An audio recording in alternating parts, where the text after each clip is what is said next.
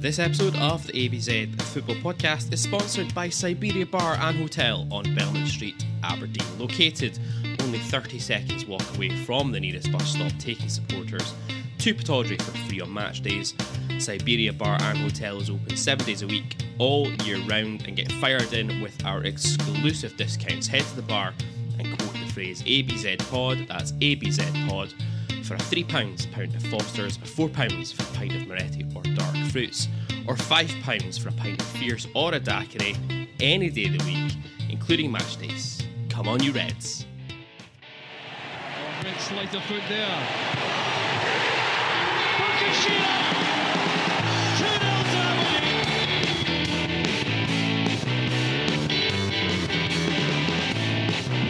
It is Madison! And he's done it!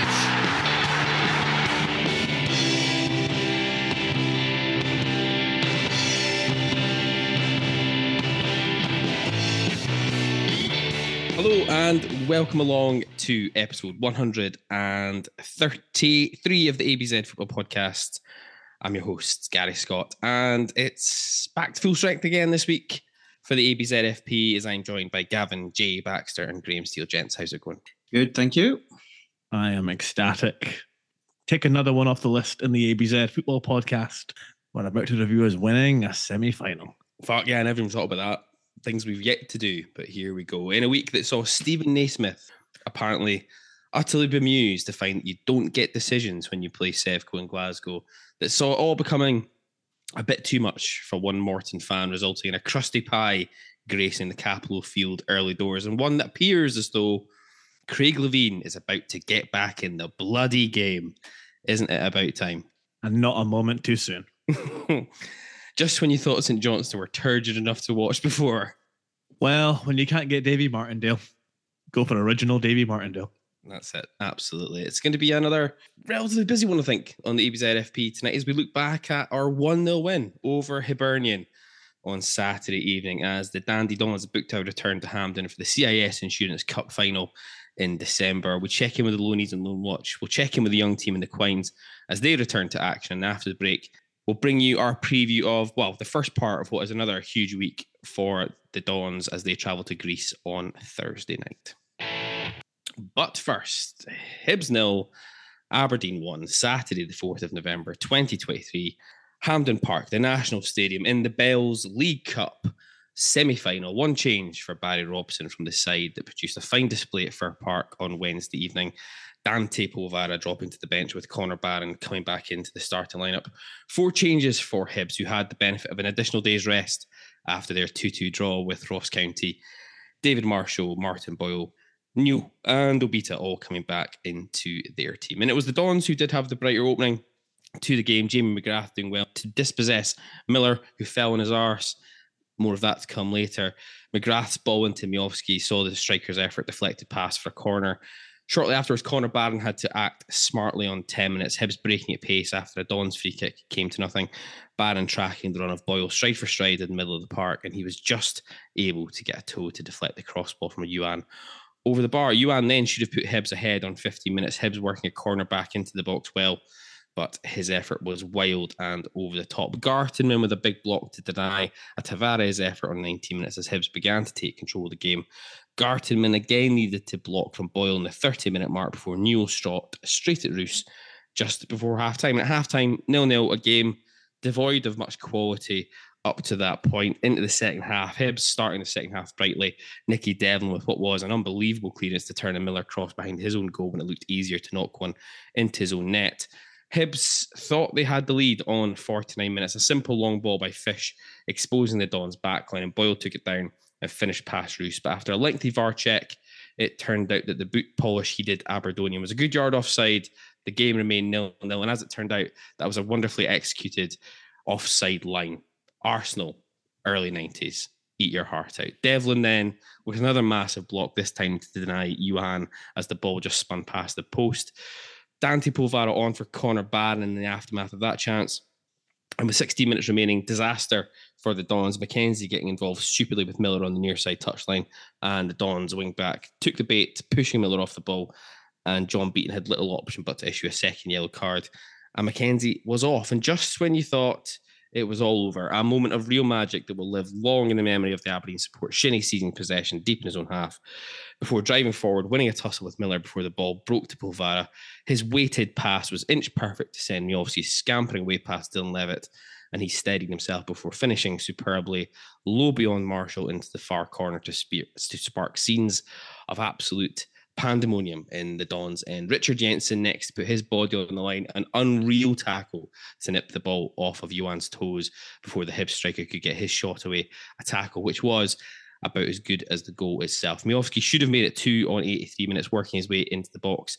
His attempt to chip Marshall was, let's just call it, the incorrect choice. Maybe you just want to put your laces through Bojan. Miovski then off for Sokler after 2 minutes of injury time. The Dons eventually seeing out the 7 minutes of added time comfortably, and we are in the final on the 17th of December to take on Sevco at Hampden Park. The first time that these two sides have ever met each other in a domestic cup final, of course. On the data front, possession, Hibs 48% to Aberdeen's 52%. Shots 10-2 in favour of the Edinburgh side, but shots on target 2-3 in favour of the good guys. So, boys, Gav, you just touched on it. It's the first time we've had an opportunity to talk about a semi-final victory on this podcast. Before we get into a bit more detail on the game itself, yes, we didn't play particularly well, but as I said on Radio Scotland on Saturday morning, in a cup semi-final, doesn't really matter, does it? It's just all about making it to Hampden for the final, and we've done just that. You know what? It would be fantastic to be on this show espousing to the listeners about the most scintillating football ever played in a Scottish League Cup semi-final, a 3-0 smashing from the Dons to Hibs. But you know what? There's something just incredibly satisfying about a shithouse heist of the century 1-0 victory in the way of the Dons against a team who probably on the balance didn't deserve to get that result. So I am delighted. I'm like Graham, you know, when it comes to these things, the result is all that matters. And despite being under some pressure at times, despite going to 10 men, the players that were left on the pitch, they fought for the badge and they got us that result. And it gives us a chance to go ahead and win the Scottish League Cup once more. Yeah, I'm quite enjoying looking through the comments and everyone moaning about how rubbish, I'm not necessarily Aberdeen fans, but everyone moaning about how bad we are, but we were still better than Hibs. Graham, I know you hate the tiredness excuse, but maybe here a bit of understanding about why our performance was a little bit lethargic compared to Hibs. As Robson said, this one was our fourth game in 9 games. Hibs, their third in 7. Hibs also did have the benefit of an extra day of rest between their midweek game and this one.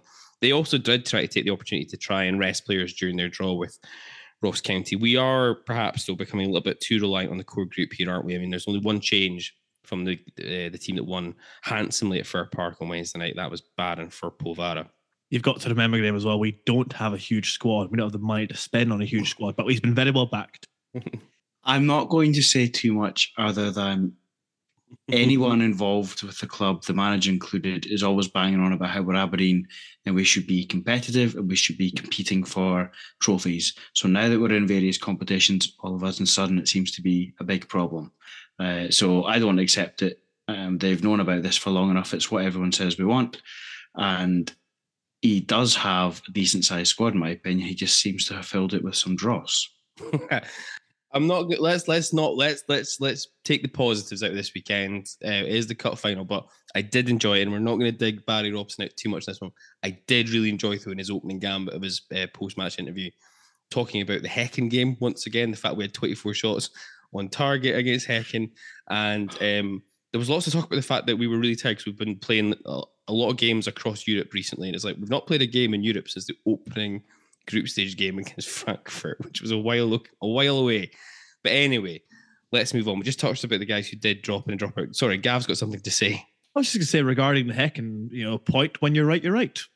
Stats don't lie. Numbers don't lie. They spell disaster. Well, not for Häcken, actually. Anyway, we just touched on it. Polvara, the only change. I thought he was a little bit unlucky to drop out for this one. And again, perhaps what the performance we did see on Saturday at Hampden is a sign that it's maybe not necessarily possible to get Barron and Clarkson playing in the same team.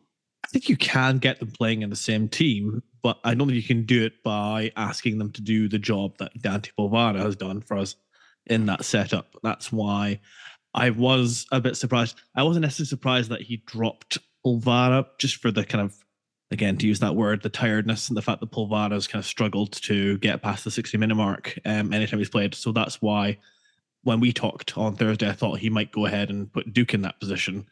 So to go ahead and put Barron in, have Clarkson playing in that kind of wide position, yeah, that's not the way to go about doing it. I do think you can play the two of them together, but that's not the way to do it.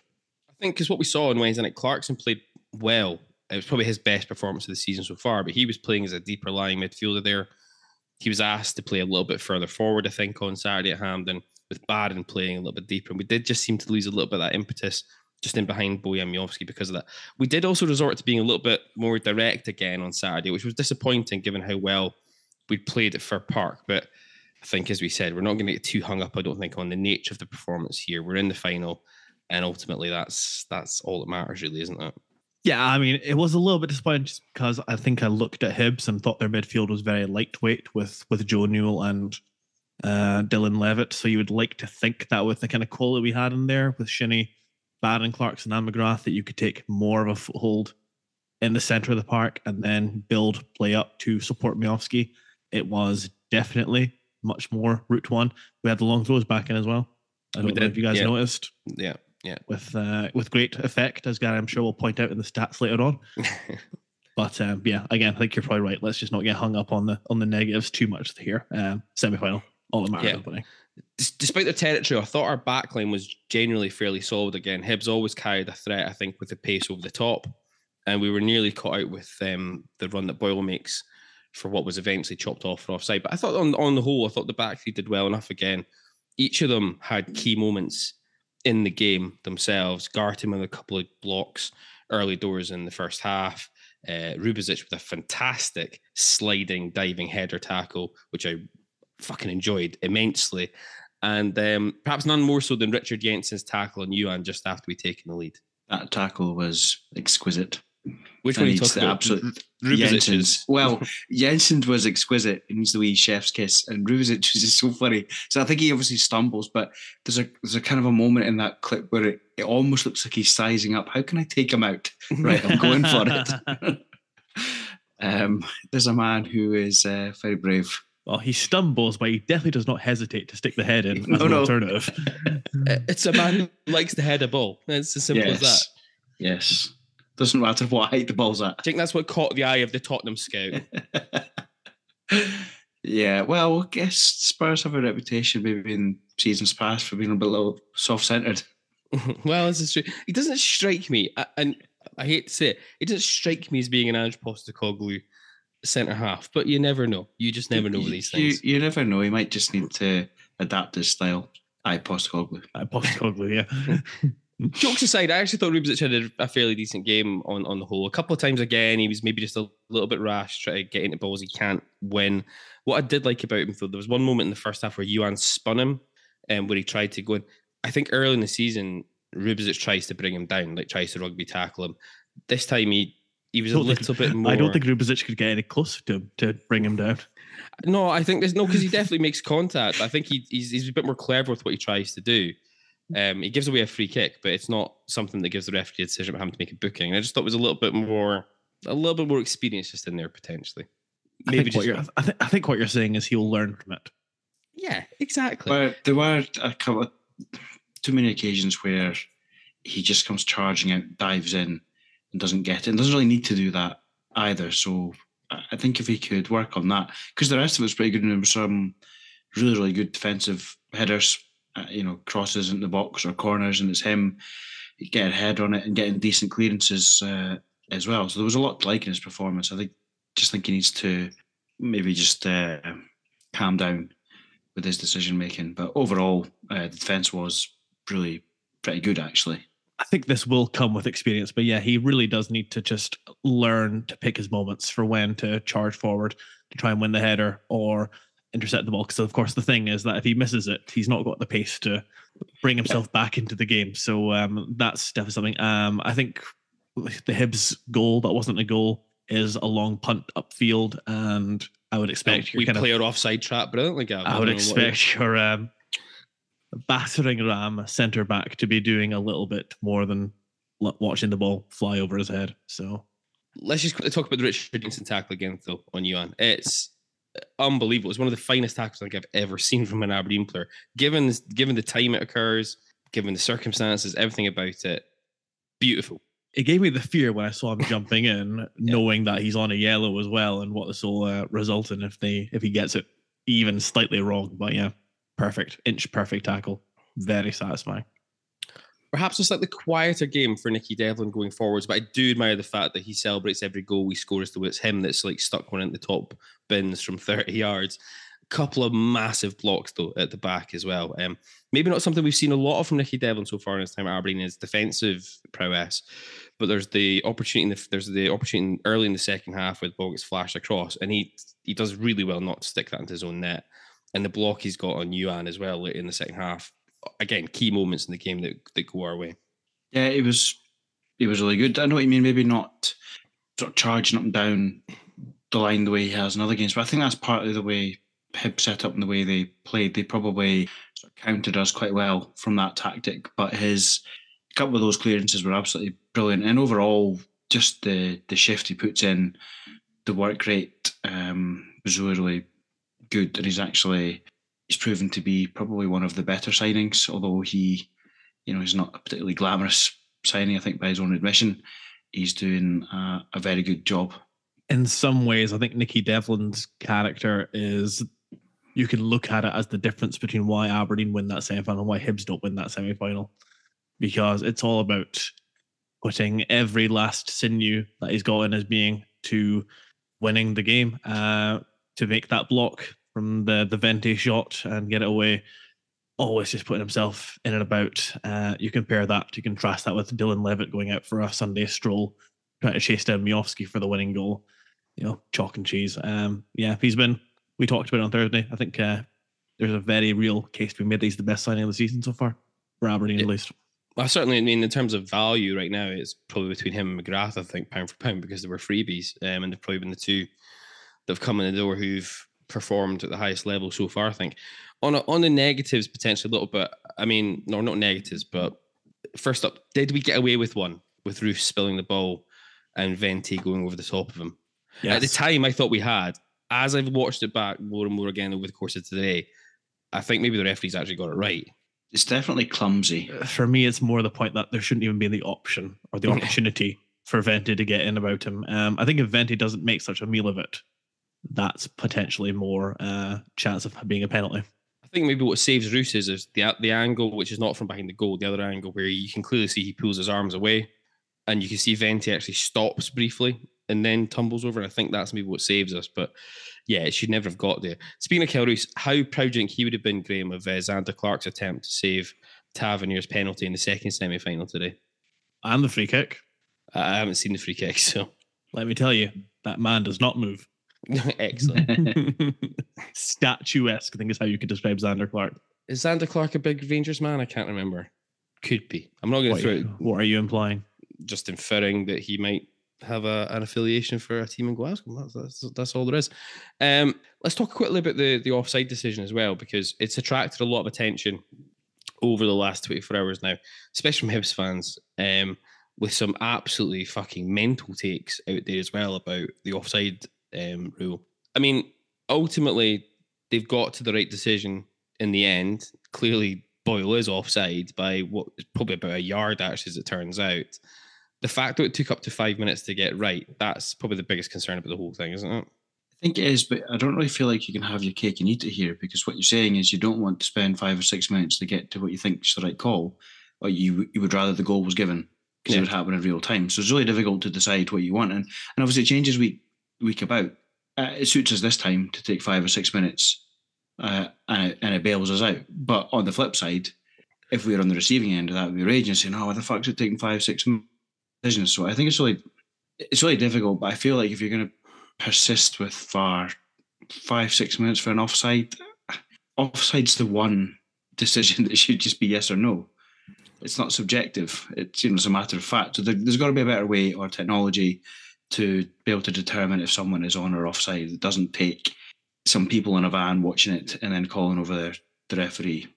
I think I think the reason it's taken as long as it did this time around is because how appallingly fragmented our defensive line is. I think they've had to take a bit of time to try and work out who actually is the last man, because when you look at it, it could be one of at least three, I think. So I think they've probably taken a bit of time to actually try and figure out. So what you're saying is if we played a proper line, we might have been in trouble. Possibly, yes.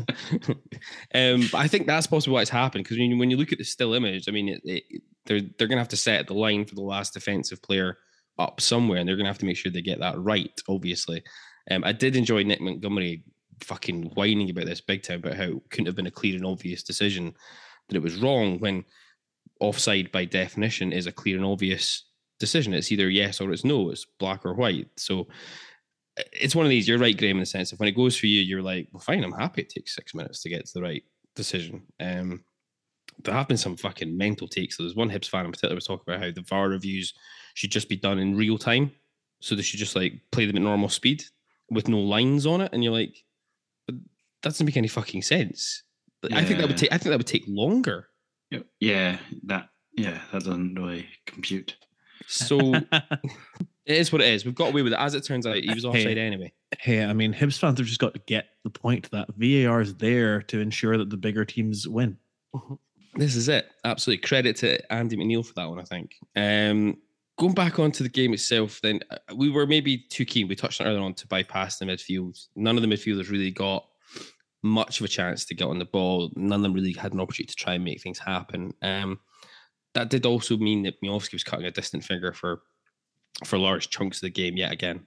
It was the polar opposite of Fir Park in that sense, where even when against Motherwell we did go a bit more direct to Miovski, we were definitely getting bodies in about him to support, whether that be McGrath, Polvara, or either of the wing backs.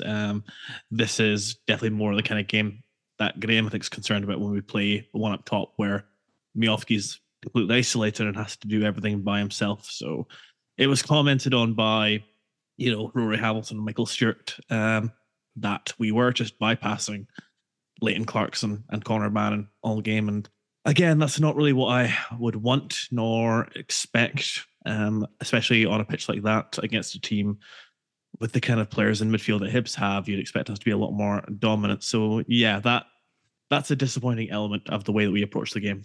I don't know if part of that's the fact that we don't really have any width.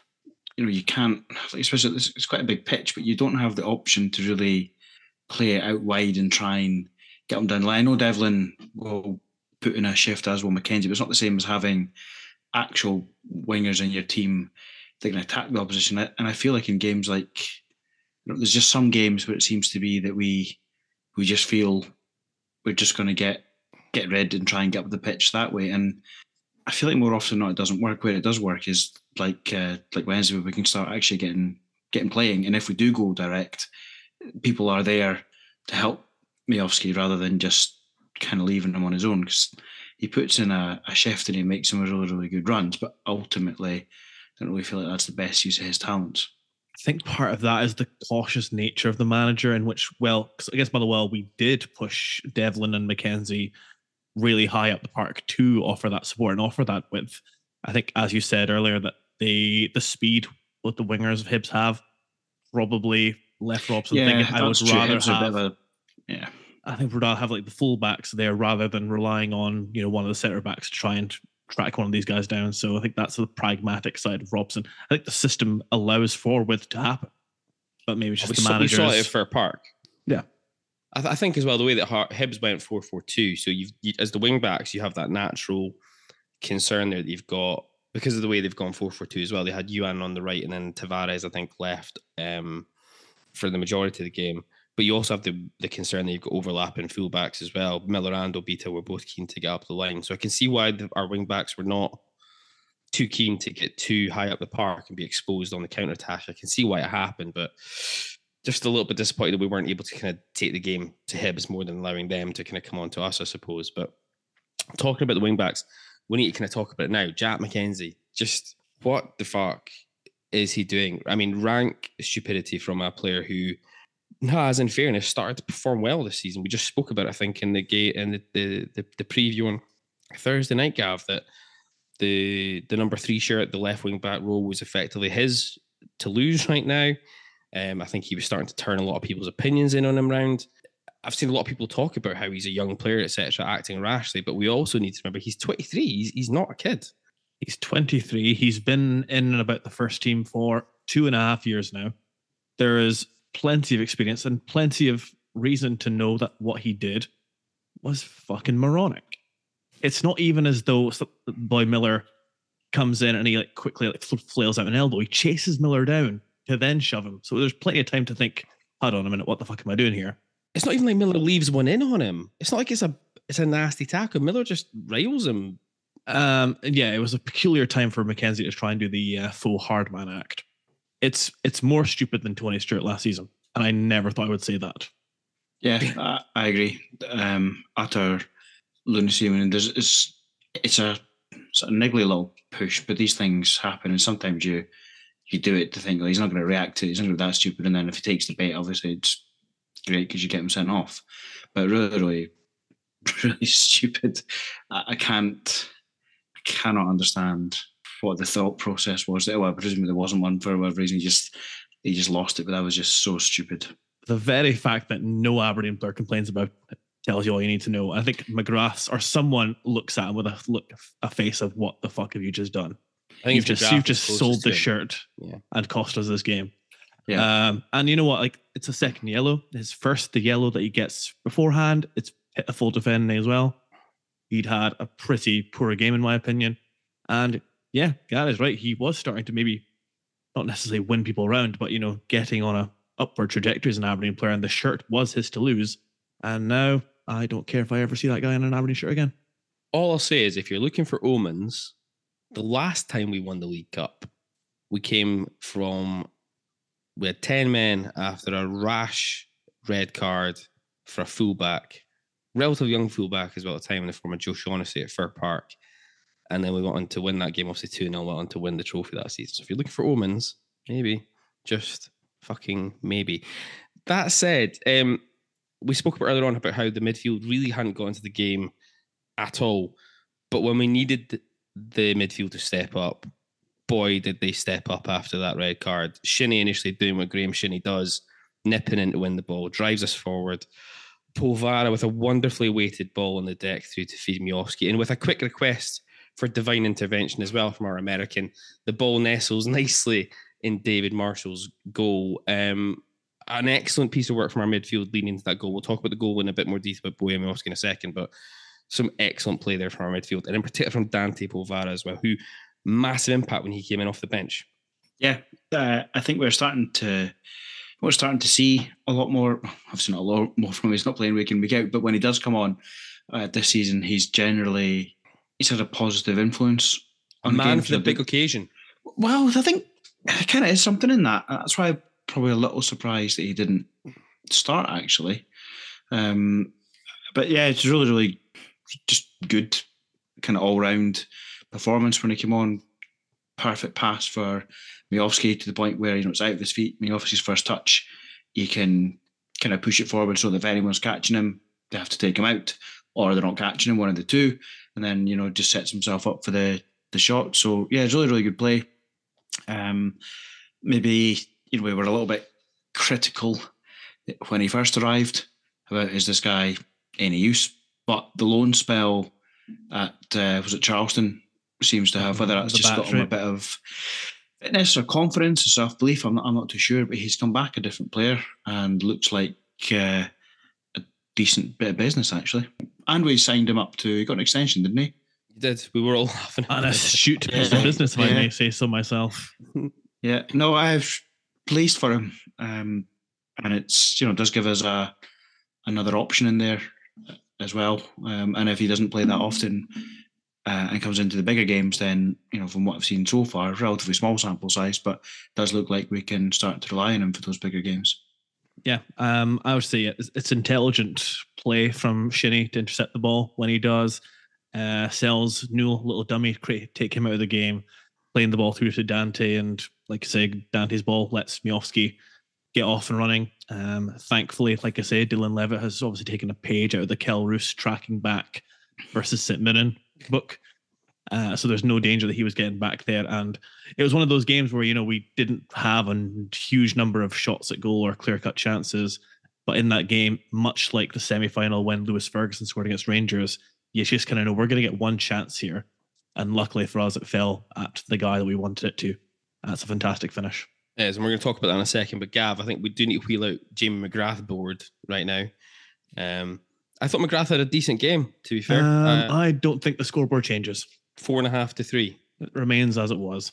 Or is it 5.5 to 4? Is it just a point each? No, 4.5 to 3. 4.5 to 3. I thought McGrath... Nil pois dished out either way. I thought he had a decent game, especially that first half where he had a couple of really good interceptions. It's him that tackles, is it Miller, to set Miofsky on his way in the first half. And he put in a decent shift. He had some other good moves. So I thought he had a really decent game. I think Gav's doing him dirty here. I'd have gone 5.5. But I think Gav's concerned, like another couple of points, and he gets to keep him. All right, okay. If it's going to make you guys satisfied, okay, the scoreboard has changed to 5 to 3. You've given him a half point. I'll go that far. All right, Meltzer. Right. Okay. If there was blood, there would have been another star. Fair enough. Speaking about then the moment, another fantastic moment in the scrapbook career that has been Bohemiowski at Aberdeen. Memories again for me here about the semi-final against St Johnstone in that run to the League Cup as well in 2014. I was utterly convinced as soon as it broke to him and he was racing on goal, he was scoring that one. Yeah, tend to agree. I thought the same about 5 minutes later. We're going to cover that in a second. Let's talk about the good bit. Yeah, I mean, there's nothing more I need to really say about Miofsky that I've not already said. He's just absolute class. But what I really enjoyed about this goal was the celebration and what this clearly means to a guy who you kind of have to assume on a number of levels is looking at Aberdeen as a stepping stone to bigger and better things. But you can tell that the club, in the short space of time he's been here, means a lot to him. The opportunities we've given it to him. And I think, as he said, this is his first cup final he'll ever play in. So just that, his reaction when he scores, his reaction at full time when we're celebrating, it's like this guy was born in, insert Aberdeen Street here. I now can't think. My mind has gone completely blank all of a sudden.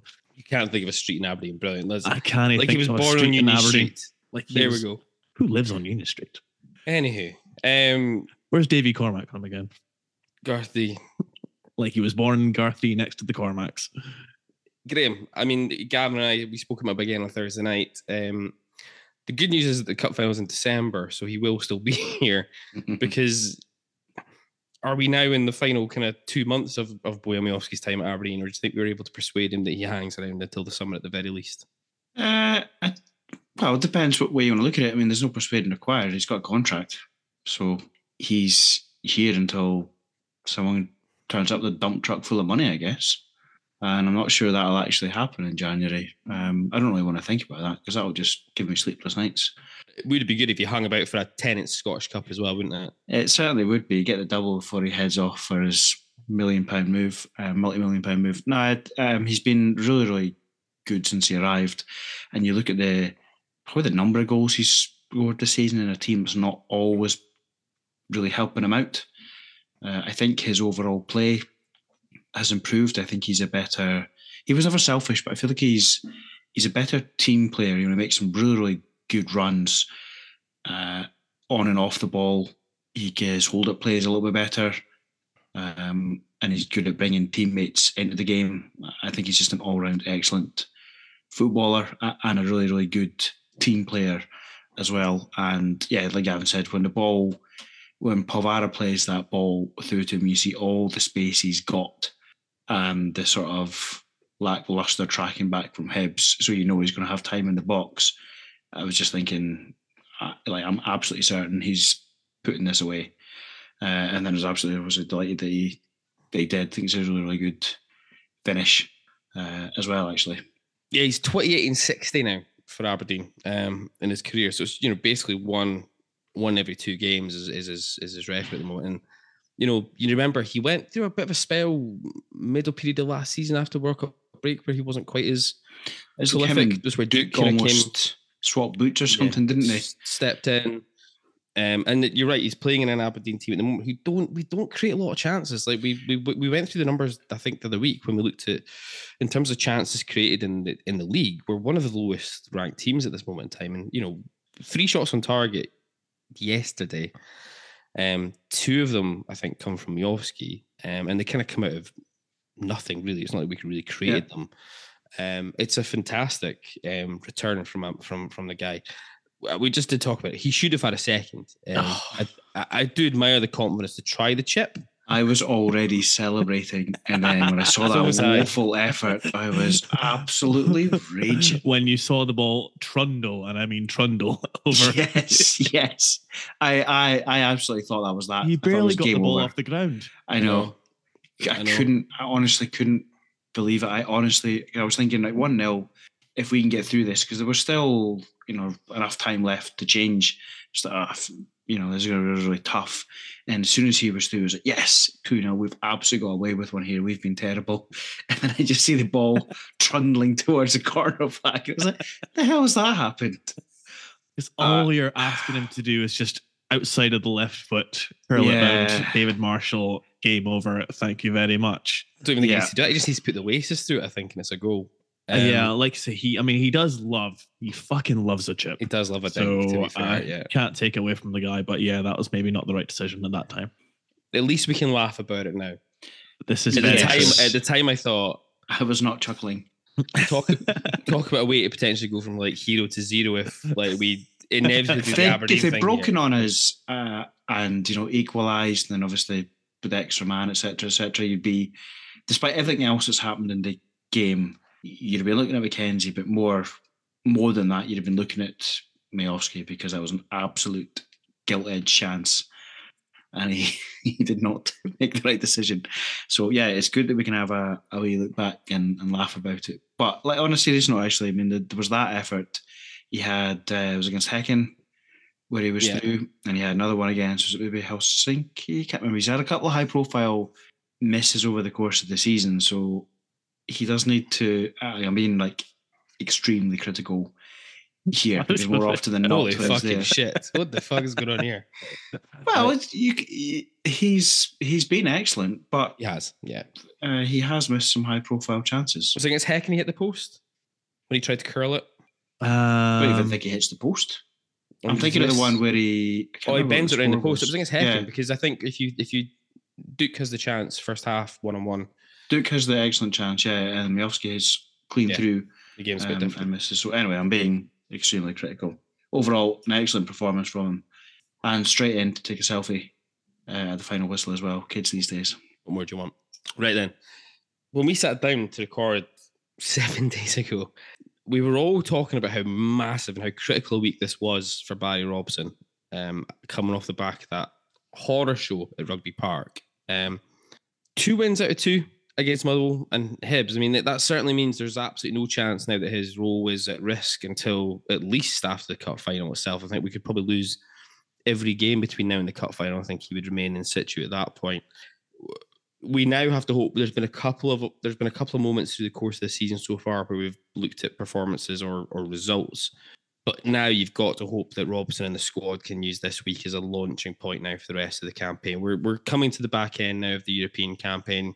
And Robson's correct from this perspective, and you can laugh about it all you want. Okay, we're not now after the result today with Dundee beating Livingston, but we were, as of yesterday, top 6. Had been playing games in Europe. We were in a cup final. That was not a bad early start to the season. But you've got to hope now this is the chance to try and really, really kick on, hopefully. And it gives us, I can't believe I'm going to say this, I watched the game back again today, and kind of agreeing a little bit with, fuck me, I feel dirty saying this, feeling a little agreeing with Neil Lennon at the end of the game, where he just talked to Barry Robson about how it gives the whole squad now something to aim towards this final, really something that everybody in the squad will want to be part of, and you think that will allow us to kick on. You notice how quiet Andy Constantine was when he was talking about Aberdeen's success? Yes. Awkward AF, by the way. A little bit. Between that and Barry Robson and Scott Brown's little romance. Yeah. About his newfound hair. I think it just comes down to, we've got 2 very tough games coming up now with PAOK and then Celtic. So we kind of have to hope we can maybe just try and take some positivity out of those results.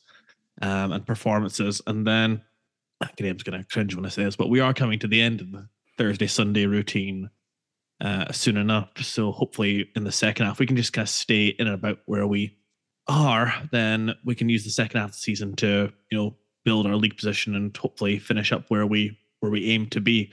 I hope that this week does serve as that springboard in the way that we hoped that the performance against Frankfurt and the win at Ibrox would have done. But then, of course, we had some really disappointing performances and equally disappointing results. So it's been such a mixed bag. It's impossible to predict, but you're obviously right. I mean, that's Robson rightfully in charge at the very least until the final. And hopefully we can start to see the kind of results and the performances that we hoped we would.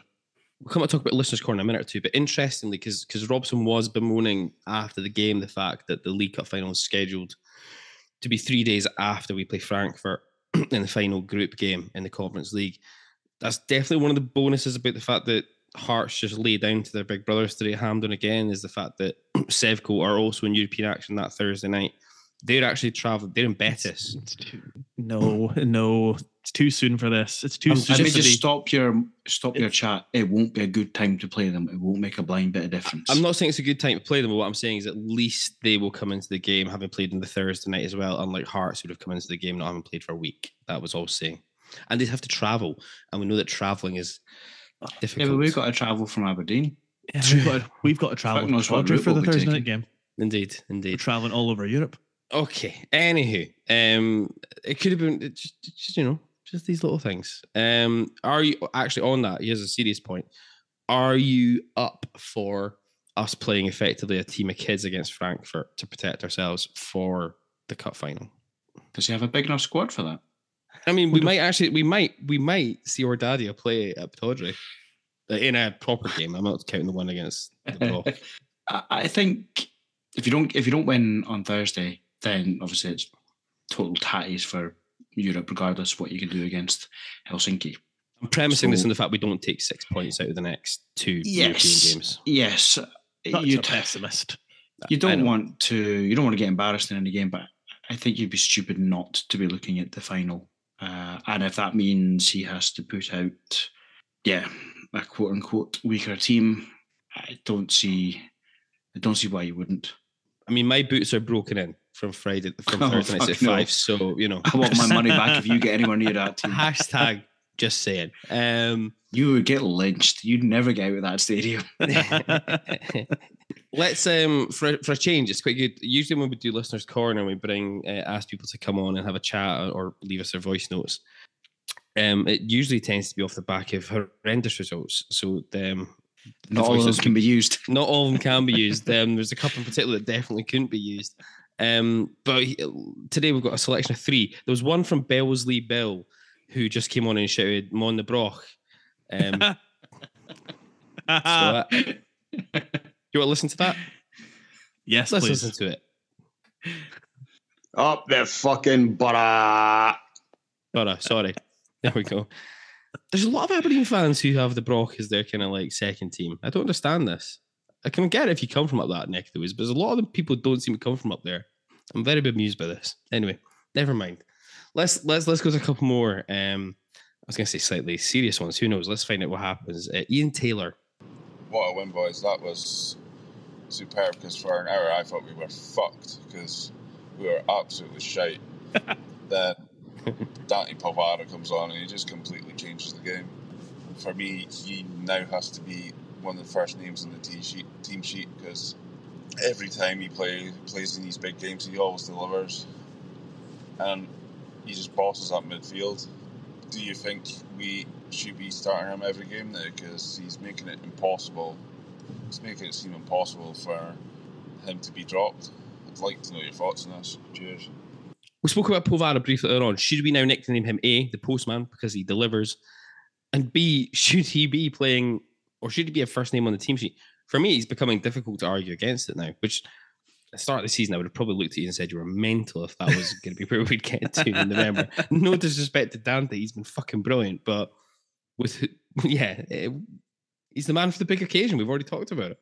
I think we'll see a lot more of him in the next 3 games, given it's PAOK, Celtic, and then Rangers for that exact reason. And we'll probably end up playing this kind of 5-4-1 setup. And I think in that formation, it's kind of almost tailor-made for him. So with that, if that's going to be the way forward, absolutely. I think it's a much better combination of the midfield rather than, McGrath, Shinnie, and then both of Barron and Clarkson.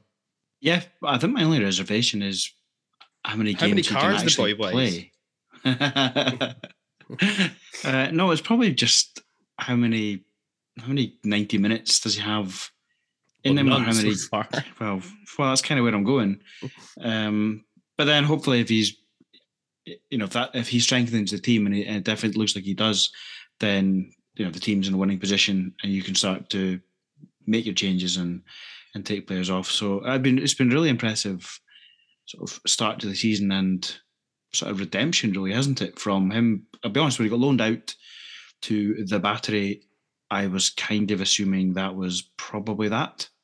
I know we'd heard the rumour mill that Robson was kind of like, no, this is the guy for me. Ramadani can go because I rate Bovar and he'll be playing, and didn't really see that to start with, but actually kind of looks like there's something in that. So it was really, really good. I think it's also probably credit to Bovar as well. I mean, he's moved over here, try and establish himself, didn't quite go according to plan initially. I guess he could have said, I'll go home and I'll just play there. But whether that option was available to him or whether we were saying, look, go and get some fitness, some confidence, come back and, you will get game time because we believe in you. I don't really know how it all happened, but I always think when in a situation like that, it's too easy for the players to be like, I'm under contract and I'll sit there, or it's not for me. And it looks to me like he's decided, no, I really want to make a go of this. So I'll go away, get some game time, come back, and then, he's starting to take the opportunities as they're presented to him. And I think he does make it, probably gives Robson a tricky decision because he's got some good midfielders to pick from. And it kind of doesn't really matter who you leave out. You're leaving out some decent players. I think it definitely speaks to the faith that Robson has in Dante, that you could imagine a situation where Robson looks at the game, the way it's panning out, and throws Duke on, and we go 3-5-2, or even put Duke in the position that Dante goes into. So the fact that Polvara is his kind of first choice substitute, I think shows the level of faith that he has in him. And yeah, he's making it impossible to not consider him for the selection. I think it was Chidi, Frino Quali earlier on, just, it was the Dante Polvara redemption arc is an all-timer. And it very well could be. The other thing is, he seems like a good loon, right? So that's always good. He seems like a nice lad. So great to see it. And also, I fucking loved at the back end of the celebrations yesterday when the team were all waited, run up and like cheer with the support, but Dante was up at the halfway line for some reason, and he fucking sprints the length of the pitch to make it there and just slides his way into the footage. Lovely stuff. Top man. Keep it going, Dante. Let's see what Bob, I love it. It was two Bob. We've got two Bobs left. Bob Moore has to say. So do you guys think Yuan standing there just taking it all in, taking all the glorious dawnsness of it, is he maybe thinking of a move to up north to Aberdeen from the Hibs? I don't know if Bob's heard, but we don't use wingers, so what the fuck would we use Yuan for? It was quite funny. It's just very odd. It's like he's short-circuited. Yeah, I saw a lot of people thought was quite funny. Maybe that's what Polvara was doing on the halfway line, just a factory reset. Maybe, who knows? Just switch him off and switch him back on again and see what happens. It was the rest of the Hibs players are down the tunnel, aren't they? So that's what I was going to say. It's weird that his team is just like, oh yeah, he's broken again. Call tech support. Someone will come in and fix him. Very, very, very strange. Poor bastard. And he's probably sitting there looking at that and thinking, he's probably thinking, how the hell did Jensen get back on me? Yeah, maybe. Absolutely. Right. Bobby Soggy's Biscuit. I love the name. Right. Here we go. We're there. We're in the final. We did what needed to be done. Can't ask for more than that. Wasn't necessarily pretty. However, don't care. We're in the final. That's all that matters. Jack McKenzie, I actually feel sorry for the boy. He's first final of his career probably, and he's going to miss it. Just sheer stupidity. Lewis Miller has never really ruffled feathers with me before. until yesterday, but he's now made the list of top tier roasters. He's quite close to Stuart Kettlewell in that matter. Yeah, I'm just delighted. I'm rough as a badger's arse, but it's well worth it. Bojan Miovski, what can we say? I thought Barry's log holes were in for a proper rattling after he scored that, but he just managed to catch himself. Stand free, we're in the final. It's all that matters. Now that also Jamie was what pointed out to us during the week thing about Barry's unnerving habit of just digging into his lug whenever he's on the interviews, and he did it and then caught himself in the post matcher. Lewis Miller, he's just made the list. We need to do a segment of the roasters list. The top like tier, it. you know what? Top tier roasters. Tiers are like a big thing on YouTube. So yeah, maybe we could do that sometime. Sounds like a plan. Not a roaster. He was average quite roaster. Top tier roasters. Exactly. But he was just kind of going around trucking himself to the deck most of the game. I know. Who does he think he is, Duke? It was very funny the fact that like we managed to that he did it again in the run up to the goal. I was well up for that. Yeah. Anywho, right, there we go. Let's finish things off here talking about that one. I can't believe it, boys. We're in the fucking final. Did you boys enjoyed this as well when the video of Shinny during the week came out, just in the whole how he likes to listen to podcasts that involve dark times for people. And it was like, we've got 132 episodes if you want to listen to people going through dark times. I was just delighted to find out that he doesn't rank the High Performance podcast in his favorite podcasts. Yeah, but he does listen to James English, so that was very disappointing. I just noticed he was sitting in a Maserati. I don't know if that's his or if that's just like the cinch car that you do it in. I think it's Ryland's, I think. Oh, yeah, he's probably got enough money to get one of them. Yeah, I'd imagine so. If it's Graham Shinney's car, then we're paying him far too much. That's all I'm going to suggest. No, I think Derby were. I think that's why they've got no money.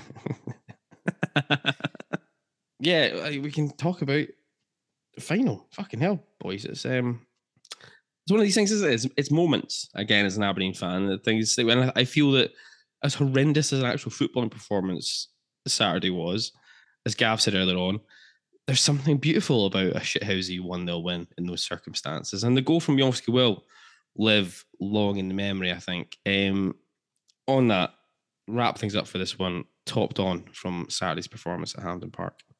There are lots to choose from, with a couple of exceptions. Everyone was generally pretty good, but I'm going to go full sponsor. Give it to Miovski because he scored. And actually did have a decent game all round. He did. Yeah, I thought Jensen and Gartman both did their work very, very well when they needed to be, and both made crucial interceptions. But yeah, we don't win that game without Bojan Miovski. Yeah, part of me wants to give it to Richard Jensen because I think the tackle on Yuan is just as important as the goal. And he also put in a real shift when he went to left back as well when we went out to 10 men. But it's hard not to give it to Bojan, isn't it? I mean, it's just goals win games and games win trophies. Points mean prizes or something like that. So yeah, Bojan Miovski, unbelievable. We're in a cup final, middle of December. Who the fuck schedules a cup final for the week before Christmas, by the way? What the fuck? Sunday as well. Once again, I don't know if this is his fault, but I'm just going to assume it is. Neil Doncaster is the answer. Yes, probably. Who cares? We'll be there. Bring it on. Let's move on. Other news from AB24 this week.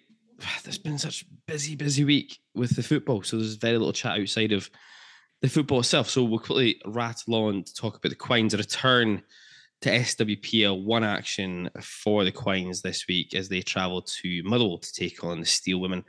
And the Dons, without Nadine Hansen, obviously, no longer available for the rest of the season after she announced her pregnancy recently. So congratulations to her and to Kel Roos. Francesca Ogilvie also missing out through illness, which meant that Hannah Stewart took the captain's armband. We also saw Darcy Miller, Phoebe Murray, and Hannah Innes all come into the starting 11 for what could have been potentially a very tricky tie at Motherwell, but not to be. The Dons running out by 5-2 winners this afternoon. Bailey Hutchison with 4 of the goals this afternoon, which also her third goal, the hat-trick one, saw her notch up her 100th goal for the club as well. Darcy Miller with the 5th goal. Motherwell with a goal either side of halftime in the last few minutes. That's a fantastic result for the side after a few weeks off and running out a little bit of players as well, thanks to injury. And then obviously, like I said there, with Nadine Hansen's pregnancy coming out of the blue as well. That's an unbelievable result for them down at Motherwell today. Yeah, really, really good result. Didn't even have the old ex-player curse either. So I think Bailey Collins only picked up a booking, no goals. Really, really good result. And I think, did you say 7th in the table? And I think we've got a game in hand on quite a few of the teams as well. So I think they got off to a really good start. And then I suppose really unlucky with a couple of injuries to I was going to say flagship signings, but like a couple of the signings that were really quite impressed to get out injured, and then it, form kind of dipped in the results as well. So I think that's a really, really good result. And with that game in hand, actually, if you can pick up the 3 points there, the table starts to look quite interesting. And more importantly, if you can pick up the 3 points, the game in hand, maybe you just start to find a little bit of form and momentum again. I guess with Nadine being out, probably going to give the manager a bit of a headache as to how does he replace her and what does he do. But then, it's an opportunity for someone else who maybe wouldn't have got that many minutes to go and show what they can do. So really, really good to see, actually. It's always nice when both teams are winning. Yeah, absolutely. You're right, Graham. Up to 7th now in the league, game in hand, which comes against Partick Thistle. And the kind of leagues, I think we spoke about at the start of the season. It's a kind of an odd league with... There's kind of two leagues within it. Well, it kind of is, because you've got the full-time teams with vast resources, basically, compared to everyone else. And then you've got the one, teams like us with a mixture of, semi-pro contracts and sort of part-time, and then you've got the part-time. So it's a slightly odd situation, but nonetheless... I'm saying it's two leagues. There's almost 3 leagues. Well, that's kind of what I mean. You've got the Glasgow teams. There's Hearts and Hibs who are effectively against themselves with the money they throw at their teams. Yep. Then you kind of got everybody else. To a certain extent. Maybe some teams with a little bit less resources than others. So if Aberdeen were to win that game in hand, they would be level in points then with Thistle in 6th spot, and that would be kind of top of the bottom half, so to speak. So yeah, I think that would be a decent outcome, considering some of our bigger signings unfortunately picked up injuries. It's been interesting to see how things would have been going had they remained fit. But no, a good 3 points. And just to round off what has been a fantastic overall weekend for the football club, the young team back in action as well on Friday afternoon. It was, of course, actually they who kicked off the weekend in style as they smashed Hamilton Accies by 4-1 at Cormac Park. Accies, of course, who were actually last season's CAS Under-18 League winners, dispatched back to Hamilton thanks to a hat-trick from Fraser Mackey and then a fine finish from Cammy Wilson. So the young team back to the top of the table as well. So well done to them. Well done to everybody involved with the football club this weekend. 3 wins on the door. Lovely, lovely stuff. On to Loan Watch. Kieran Nguyen at Partick Thistle. No place in the matchday squad for Nguyen as Thistle beat his former team Arbroath by 3-1 at Gayfield in the Champo. Evan Towler in Montrose. No appearance in the squad once again. Could somebody somewhere please confirm what is happening with Evan Towler this season? Montrose, though, smashed Just Edinburgh by 5-1 in League One at the Meadowbank Stadium. Alfie Babbage, he got another 90 minutes under his belt as Kelty and Annan battered out a Desmond at Gallowbank in League One as well. Aaron Reid at Peterhead, he came off the bench for the final 4 minutes as Peterhead beat East 5-2-0 at Balmoor to maintain their place at the top of League Two. Liam Harvey and Blair McKenzie for Elgin City both started.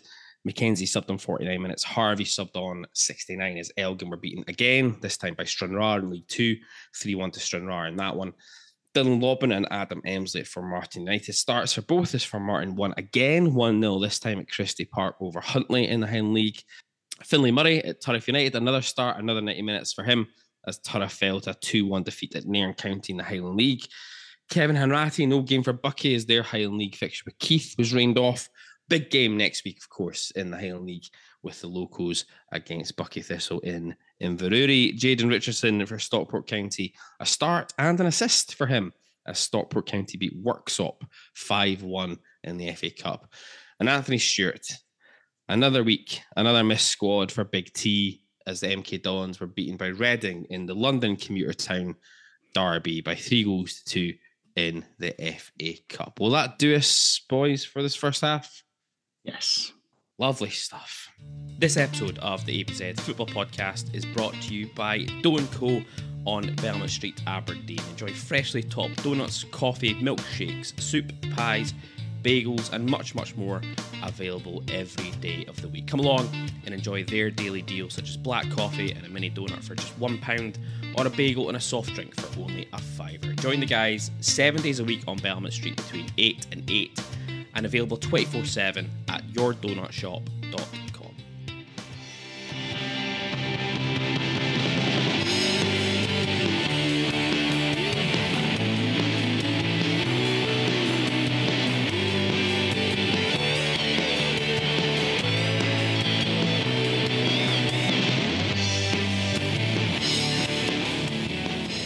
Welcome back to the ABZ Football Podcast. And before we move on to preview our trip to Thessaloniki on Thursday, just a quick shout out to those of you who continue to make your contributions to the Beer and Coffee Fund, including Scott B. Scott B. Is that Scott Brown? Has he got money to spare after the old hair transplant? That's surely not a hair transplant. What was it again? A little bit of the old Demoxenol treatment. Demoxenol. Thank you. There we go. And Grant Stephen. Grant Stephen. Thank you very much. We see you, we acknowledge you, your bread's appreciated. If you'd like to help keep us fueled in beers or coffee, please head on over to ko-fi.com/ABZ Football Podcast. It is absolutely much appreciated. So, lads, back onto European stuff again. This shit just never ends. Match day 4 of our Conference League campaign rolls around on Thursday evening with the Dons making the trip to Greece for the second time in our history. Of course, the last time a 3-0 defeat to Panathinaikos back in the UEFA Cup group stages in 2007. And since our 3-2 collapse to PAOK a week past Thursday, the Greeks suffered a defeat at the hands of AEK Athens in the Greek Super League. But they did follow that up on Sunday afternoon with one impressive away victory at Olympiacos. 4-2. They were 4-0 up at one point in this one. PAOK are now up to 4th in the table in Greece. Obviously, we've played them so recently that we should be well aware of the threats that PAOK give us, although one would imagine they may be a different animal at home compared to the side we saw at Pataudry. They are unbeaten at home in the league so far this season, played 5, won 4, drawn 1, lost none, 4-10. They've only conceded 1 goal so far in the league. So far in the Conference League this season at home, they're also unbeaten, played 4, won 3. Drawn 1, that includes the 4-0 scudding that they dished out to Hearts in the playoff round, and a 2-1 win over Eintracht in the group stages as well. So, I mean, we saw at Pataudry the big threat or big talent, as it would appear, is the attacking midfielder, Giannis Konstantelias. We definitely need to keep close tabs on him, I think it's fair to say.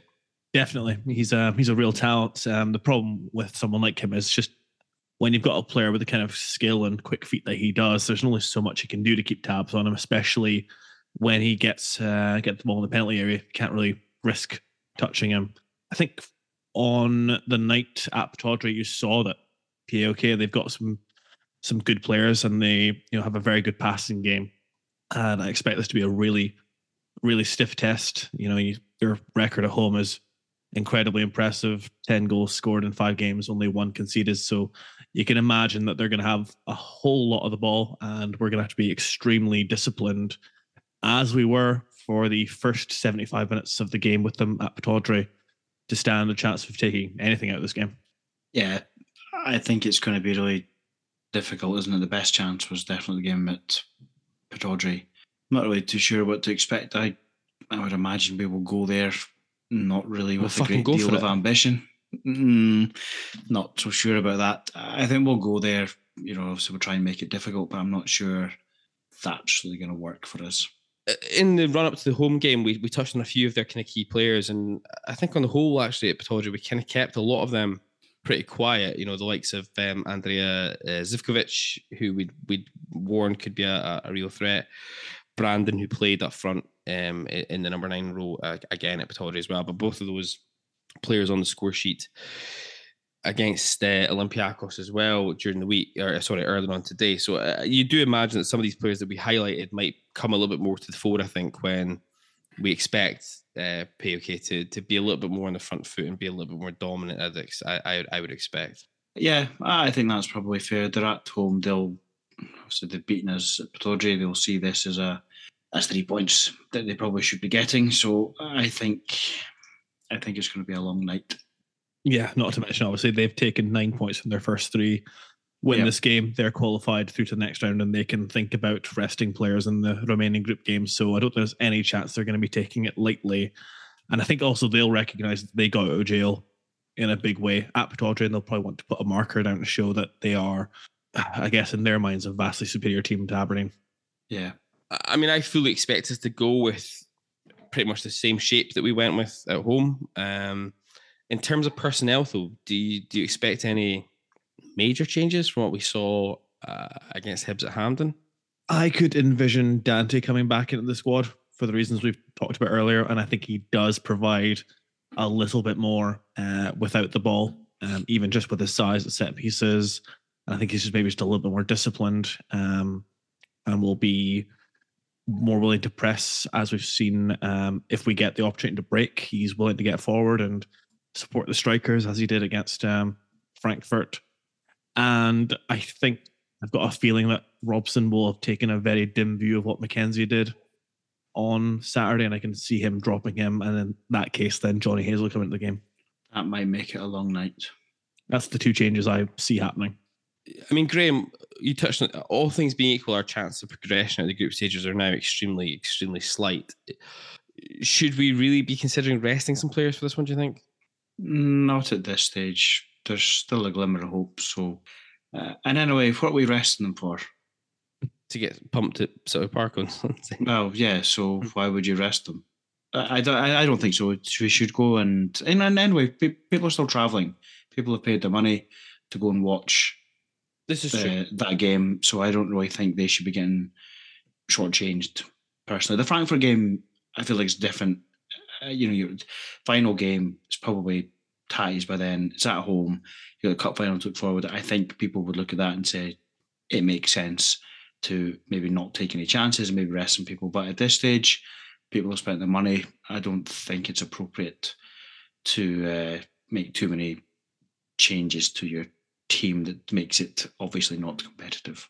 I also don't want us to go after the week we've just had, beating Motherwell, beating Hibs, getting to the final, going and taking an absolute hammering in Greece. Yeah, because you know what, that might happen if we play our full strength team and PAOK, show up and do the business like they did against Hearts in the qualifiers. But you have to give yourselves as much of a chance to go in and get something out of the game, and at the worst, be respectable in defeat. Okay, I think it could be quite a long evening potentially. It is going to be a long game. I look forward to seeing the final possession stats. Yeah, I think it could be quite a long one. But then, hey, listen, we saw we went to Frankfurt and we performed well against Eintracht over the 90 minutes, and maybe there's something in this team that they can just kind of raise their game that little bit when they are the massive underdogs. So, well, they're going into it off the back of some confidence must be higher in the squad than it would have been. We get the win in the league, into a cup final. That's got to get people sort of focused and motivated and give everyone a bit of a lift.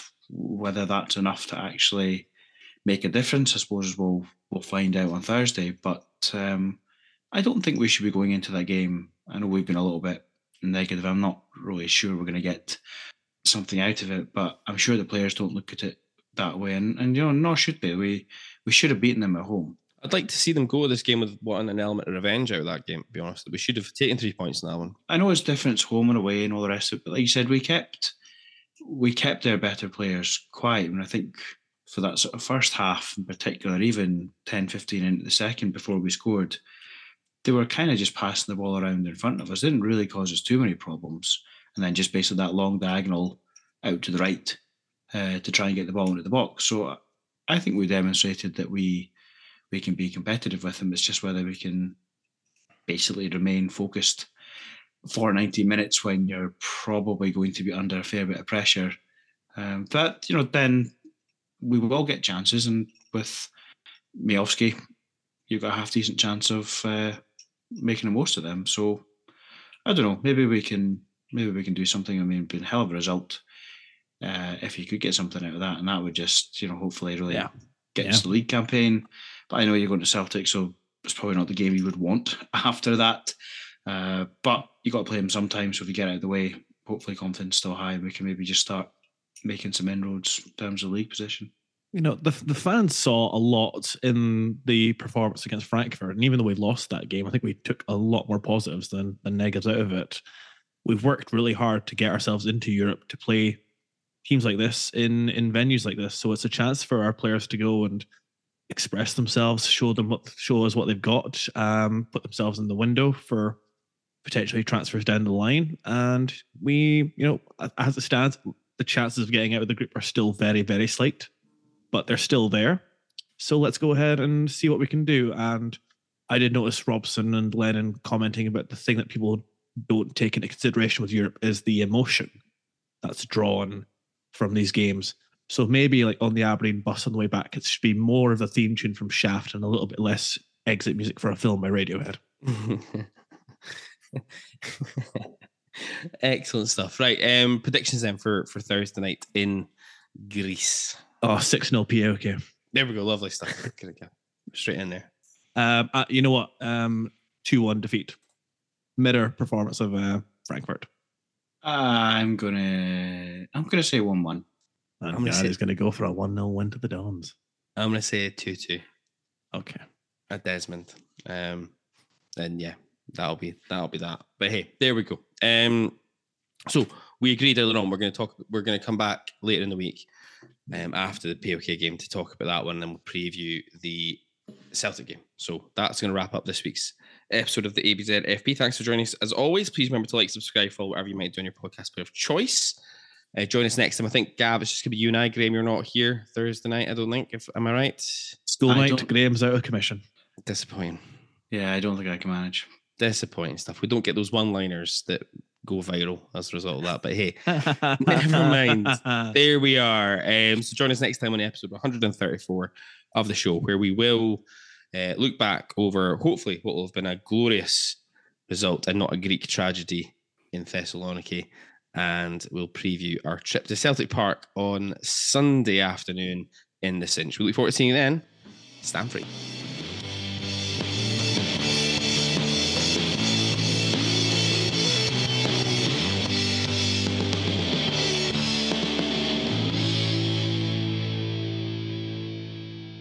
This episode of the ABZ Football Podcast was brought to you in association with Siberia Bar and Hotel on Belmont Street, Aberdeen. Head into the bar, quote the phrase ABZ Pod, that's ABZ Pod, for a £3 pint of Foster's, £4 pint of Moretti, or £5 pint of Fierce any day of the week, including match days. Siberia is open 7 days a week, all year round, and the bar is located only 30 seconds walk from the nearest bus stop, taking supporters to Todger Stadium for free on match days.